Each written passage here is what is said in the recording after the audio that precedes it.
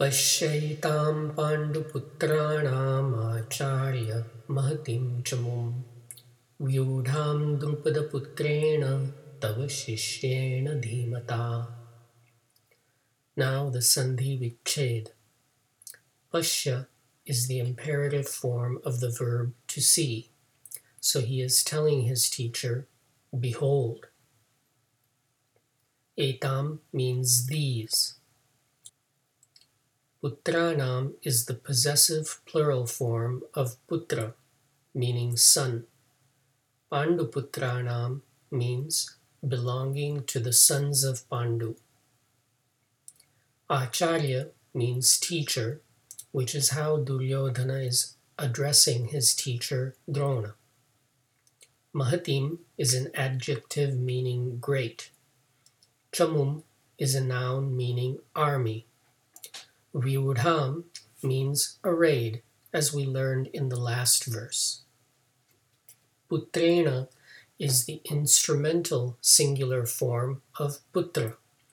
Drupada putrena means by the son of Drupada, referring indirectly to Drishtadyumna, whom Drona had instructed in the art of war. This reference may be interpreted as Duryodhana needling Drona because he was the sworn enemy of Drupada. Tava means your. Shishyena is the instrumental singular form of shishya or student. Dhimata means intelligent. The sequence of nouns in identical form constitute a phrase meaning, by Drupada's son, your intelligent student. If we reorder for English, we get the following Anvaya. Acharya Pashya etam mahatim chamum Panduputranam Vyudham tava dhimata shishyena Drupadaputrena.